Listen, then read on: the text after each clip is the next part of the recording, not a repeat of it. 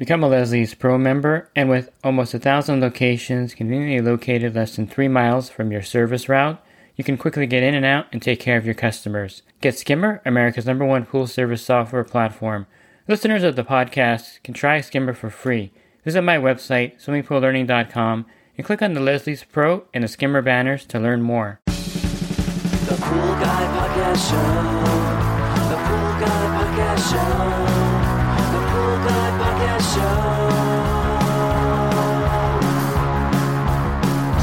Yeah! Hi, and welcome to this week's episode of the Pool Guy Show. Today I'm going to go over some common mistakes that you may make as a homeowner or a pool service professional as you're working on a pool. So I'm going to go over some typical things that could happen as you're working on your pool and things to avoid. Today's podcast is brought to you by InyoPools.com. Inyo Pools has been helping pool owners find the right pool parts since 2001. With over 50,000 pool parts in stock, order online today and have the parts delivered right to your door. The podcast is also brought to you by the Riptide Pool Vacuum System. The Riptide is a powerful vacuum system that will pick up large debris off the bottom of the pool rapidly. To learn more about the Riptide Pool Vacuum, you can visit them at www.riptidevac.com. Today I'm going to go over a lot of the mistakes that are made if you're servicing the pool yourself or if you're a pool service technician servicing a pool. So the first thing that I notice a lot is that the customer will fail to add water to the pool. So the water level is too low for the pool to operate in some cases. Sometimes you will have a device in your skimmer if you have a newer pool that will divert the flow to the main drain when the water drops below the proper level for the skimmer to work. But in a lot of older pools, this is not available. So what happens with low water is that the system is not running and the pool equipment becomes damaged from overheating, and it could overheat to the point where the motor itself will burn out.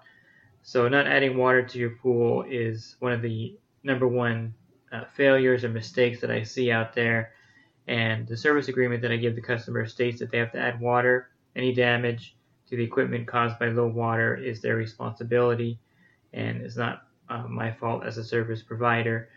So, as a pool technician, you really don't want to be adding water to the customer's pool.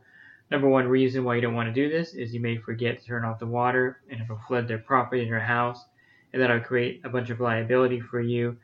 And, the water bill, if they do have a drain, the water bill can still be $600, $800 if it's on for a whole week, draining out to the overflow. So, as a rule, I don't add water to a customer's pool unless the house is vacant. In that case, what I will do is I'll leave my truck keys on the fill line so that I don't forget to turn the water off. But I've gone back to my truck half a dozen times after doing this without my keys. So I know that if you don't do anything to prevent yourself from forgetting to turn the water off, it'll keep running.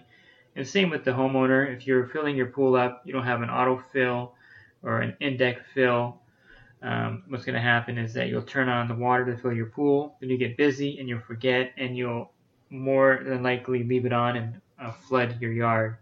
So a tip to prevent this, some customers will put a timer on their microwave or oven to go off. You can put a timer in your cell phone. The best thing I suggest to do is before you're going to go somewhere to run errands, leave your car keys there. That way when you go to run your errands, you'll know to turn the water off. There's lots of different tricks to remember to turn the water off after turning it on, but chances are if you own a pool, you've left it on and forgot to turn it off and flooded your yard to some degree, hopefully not overnight, but that's also a common problem, is not turning the water off when you're filling your pool. But failure to add water to your pool on a weekly or daily basis, depending on the temperature and how much evaporation you have, causes a whole slew of problems. So the pool can turn green, get algae forming, it can get cloudy, it's not filtering properly, and it could damage the pool equipment. So number one, add water to the pool. It's really basic, but it's one thing that people overlook all the time. Another thing I run into is the customer, if you're doing the pool yourself, homeowner, that you're not emptying the skimmer basket on a regular basis. So what happens is that it fills up with the debris, and since you don't empty the basket at least once a week, sometimes more, then the pump will run dry because no water is flowing through there. Again, if you have an older pool, there's no main drain bypass, so this is a very critical thing to do. So check the skimmer basket for leaves, because if that fills up, there's no flow going to the pump. And on the same regards, with the skimmer basket, if you have an older skimmer basket with no weight in the center, or it doesn't lock into the skimmer, some of the waterway skimmers will lock the basket in. But if you don't have this available, and most of the skimmers are pretty light, so you want to put a rock in there, and make sure the rock is larger than the hole of the 1.5-inch hole of the skimmer in case the basket tips over and the rock falls in there. The last thing you want to do is have a rock get stuck in the pipe. So I usually put a large size rock in there, and that weighs down the skimmer basket, because in a lot of cases, if you don't have a weight in the skimmer basket and it's a cheap basket, it'll float up when the pool turns off, and then debris will also float up, and it'll just get by the sides of the basket. When you turn the pool on, it'll go right into the pump basket. And I've been to accounts where I've taken it over where the skimmer basket is just flipped over entirely because there's no weight in there, and all the debris is just clogging up the pump basket, causing the pump not to run properly either. So a rock in the skimmer basket is a great idea. If you have a lot of fine debris that will get through the holes on the side of the skimmer basket, think about getting a filter saver or skimmer sock and putting that on the skimmer basket. That'll prevent fine debris from going through and clogging up the pump basket. I noticed that with the Jandy pumps, one of the older Jandy pumps, one of the things is that just a little bit of debris getting through there, and also the larger E-pumps, a little bit of debris going through will clog up the impeller in the Jandy pump really quickly. So if you have a Jandy pump on your pool, the skimmer sock or the filter saver is a great way to keep that impeller from being jammed up. And that seems to be the only brand that has that particular problem where all the debris is stuck into the basket right where the impeller sits. So definitely try that if you have if you notice that your pump basket is always getting clogged up with debris and you're emptying your skimmer basket on a regular basis, then stuff is probably going right through the skimmer basket into the pump. Another thing, since we're talking about the skimmer, is not having a weir gate in front. So what happens without a weir gate, if you have don't have a weir gate in front, when the pool turns off, all the debris will flow back into the pool. So you'll find that without a weir gate, you'll have a lot of debris sitting at the bottom of the pool right where the skimmer's at. Or if you're swimming, a lot of debris will fall back out into the pool. So the weir gate is very important for your skimmer. So when the pool turns off, that gate will shut, and that'll keep the debris from going back in. And occasionally the weir gate will get jammed and stuck in the upright position. Sometimes a piece of debris will get stuck in there. A twig is usually the culprit, and that'll keep the weir gate from closing back down when the pump comes on, and it'll get stuck in the open position. So it'll almost have the same effect as having low water. But the problem is that the weir gate is stuck open, something is jamming in there to keep it from closing. So the skimmer weir is something that you have to have. And in case you don't know what skimmer weir is, it's that part right in front of the skimmer. It's basically shaped like a plastic gate. It's about 7 inches or 8 inches long and about 6 inches tall, and it's usually white. You'll see that right at the entrance of the skimmer. So check that, make sure you have that in there also. And then, of course, emptying the pump basket. You want to make sure you clean the pump basket, usually on a weekly basis, to make sure that there's no debris getting stuck in there, causing the pool not to run properly.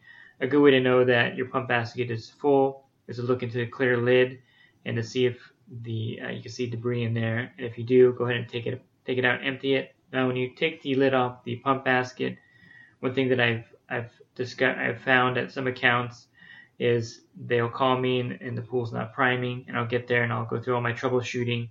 And what I do now, before spending a lot of time on that, is I check to make sure that the O-ring on the skimmer lid is actually on there. Many times the homeowner will open up the pump basket to empty out the basket there, open up the pump lid to empty the basket, and the O-ring will fall out and they won't notice it. This happens a lot on the whisper flow or IntelliFlow pumps where the O-ring is not really on there really well. So they'll open it up and the O-ring will fall out into the ground and they won't notice it. They'll put the lid back on with the O-ring and try turning the pool on and nothing's happening. So there's an O-ring in that lid, so make sure that when you open it up, the O-ring is on there when you put it back on. And depending on the different pump baskets, some of them are more difficult to take off and cover. So again, the O-ring is critical on there, and many times I've found that is a failure, that not having the O-ring on there and the pool won't prime back up. And I've seen this also where the customer will put the pump basket in wrong. There's actually a hole in the front that's supposed to sit there so the water and debris will pass into the pump basket. So I've seen them putting in backwards where the hole is completely blocked off by the back of the basket, and the pool won't run properly that way. So the pump basket goes in one direction only, and the hole should line up to where debris and water will collect in the pump basket. So keep that in mind also. That's very common to see that happen when a customer does that. And also, if your pool equipment is below sea level, what I mean by that is that the equipment sits below the level of the water in the pool. A lot of times you'll buy a house and not know this, and you'll go to empty the pump basket, and the water will just keep gushing out because basically gravity is taking effect. The pool equipment is below the water level, and there's nothing stopping the water from running through the pipes out through the open pump basket. So usually there's ball valves on there that you can turn off to stop the water flow.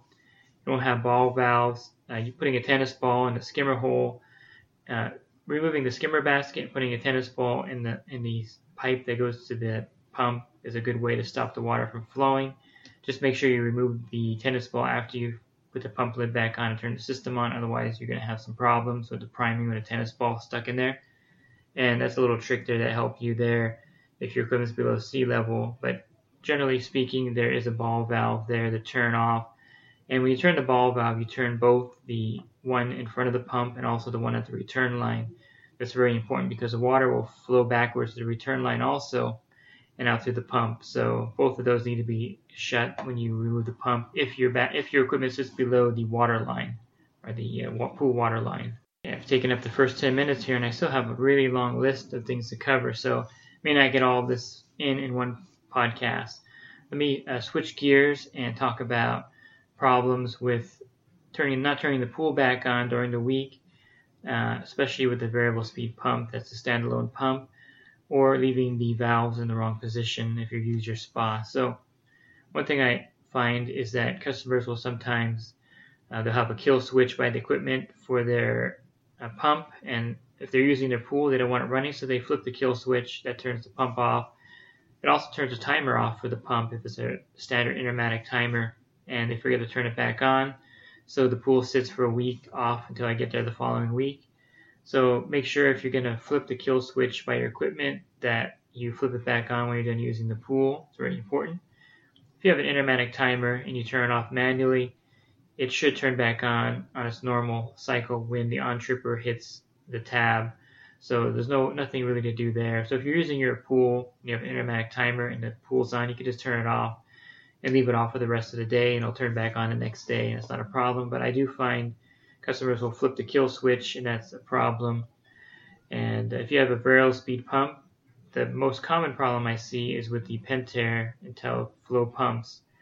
There's and also the SuperFlow. There's an on-off switch, on-off button. So if you're using your pool and the pump's running, a lot of homeowners will go over there and hit the on-off button. I don't know if this is a manufacturer issue or what, but unless you hit the on-off button again to turn the pump back on, it's going to stay off all week. So with the Pentair pumps, you have to make sure that if it's not hooked up to an automated system, and if you're using the pump itself as your timer, that when you hit the on-off button on that VS pump, you have to turn it back on when you're done using your pool. So I've seen that happen a lot. I've been guilty of doing that at a customer's house before, where I turn it off to do something, I leave the account, I get back there the next week, and the pump's been off all week, and I realize I left the pump off. So it even happens to me. The manufacturer should have some kind of way to override that. I mean, there's an egg timer button, there's a timeout button on there also, but a lot of people just don't bother to reprogram those buttons for that purpose. They just hit the on-off button, which is very common, and that's why they have the on-off button there in the first place. So you can hit it, turn the pool off and on whenever you need to. To recap that, unless you turn the pool back on after using it, it's not going to turn on by itself. And I also see that with the Century pumps. The Century pumps, variable speed pumps, have the same problem. You turn it off and won't turn back on. So be aware of how your variable speed pump operates and make sure you don't leave it off all week. That's very critical. Now, if you have an attached spa and you are manually turning the valves, a lot of the times I'll get to a pool and it's been left in spa mode all week, and this is very common. After using the spa, they go inside the house and they forget to turn the valves back to pool mode. The problem is in the summer, if you do this, the spa will look really crystal clear and it'll be running all week, but the pool is going to look pretty bad, and it may even turn green, being off all week in the summertime. So very important after using your spa, if you don't have an automated system that turns the valves back automatically, to make sure you turn the valves back to pool mode. And make sure you completely turn it back also. A lot of times customers will turn the valves with a little partial opening, and I'll notice the spa is drained down because they didn't turn the valves completely back. So you got to turn those valves completely back to each mode when you're using it. Sometimes customers will forget to turn it all the way to spa mode, and as they're using the spa, the water will be draining out because the pool suction is still on. So the valves are really important. You got to turn them completely each direction and turn them back once you're done using it. And the secondary problem that I notice is that customers will leave their heater on. So they'll turn the valves back to pool mode and get that all set, and then the next day when the pool comes on in its normal cycle, the heater will come on. Now the problem with this is the heater has a pool and spa button on there in most cases, but the heater is not a very smart piece of equipment. So the reason why it has a pool and spa button on there is so that you can set two different temperatures, one for the pool and for the spa. So when the heater comes back on, even if the valves are in pool mode and you were using the spa the night before and you have the spa button pushed on there and you're heating the spa to 100 degrees, well, the pool is going to turn on and the heater is going to turn on and it's going to heat up to 100 degrees. So several times, I can't even count how many times I've been to a pool and I put my hand in there to check the chemistry, and the water is 100 degrees in the pool. And sure enough, I go back there and the heater's been running all week in the pool in spa mode. So again, the buttons on the heater are just for your convenience. So if you have your pool set at 80 degrees, you'll turn on your heater and hit pool and it'll heat up to 80 and turn off. If you're using your spa, you would use the spa button and that would heat the pool up to whatever temperature you have set, usually 100. And so if you fail to turn the heater off, it's going to heat up your pool to 100 degrees. A good way to prevent this from happening is to set alerts with your gas company. So if you have Southern California gas like we have here, you can actually set an alert so that if they notice a large amount of gas usage going on within a day, they'll actually send you a text alert or an email saying that your gas usage is high for that day.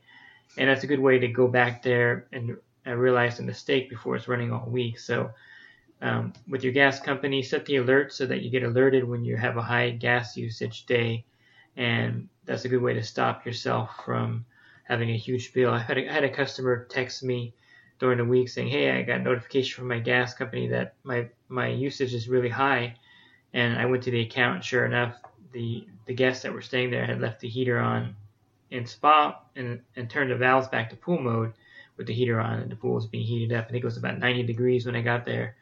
So that's a great way to prevent that from happening, is to make sure that you get the alert set for your gas company. So that's a very common thing that happens with an attached spa. You'll forget to turn off the heater, or you'll forget to turn it back to pool mode.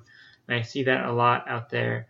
Another thing that I see is someone will turn the one valve, which is the suction valve, and not the return valve, or they'll turn the return valve back to pool but leave the suction valve on spa mode. What happens then is that the spa will drain down, and chances are it's going to burn out the motor or cause some leakage by the equipment if it runs all week on spa suction and pool return.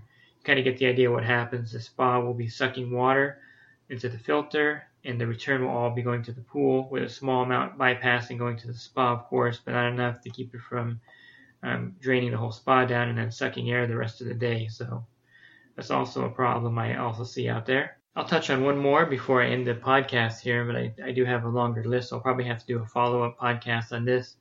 One thing I notice is that people that do the pools themselves, homeowners that will do it yourselves, will not check the chemicals on a weekly basis.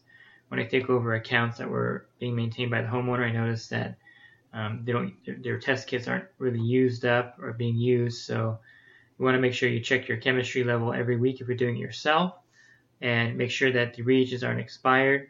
If you're using test strips, I can't tell you how many pools I've been to, and they're like, oh yeah, use these. I have these left over from when I was doing it. I look at the bottom of the test strips and it's like a year old. So that's not going to work. You have to make sure that you replace the test strips. They have an expiration date, usually within a few months of when you purchase them. And you want to make sure you're using fresh test strips. And if you're checking your pool on your own, you want to make sure you check it on a weekly basis. So those are a lot of the things I notice is that people get careless. They don't think they need to check it every week, but it's crucial in the summertime to check your chemistry every week, sometimes twice a week if you can. Wintertime is not quite as critical, but I notice that a lot of people that do their pools themselves really rarely check the chemistry level, so they'll just check it when they want to use it.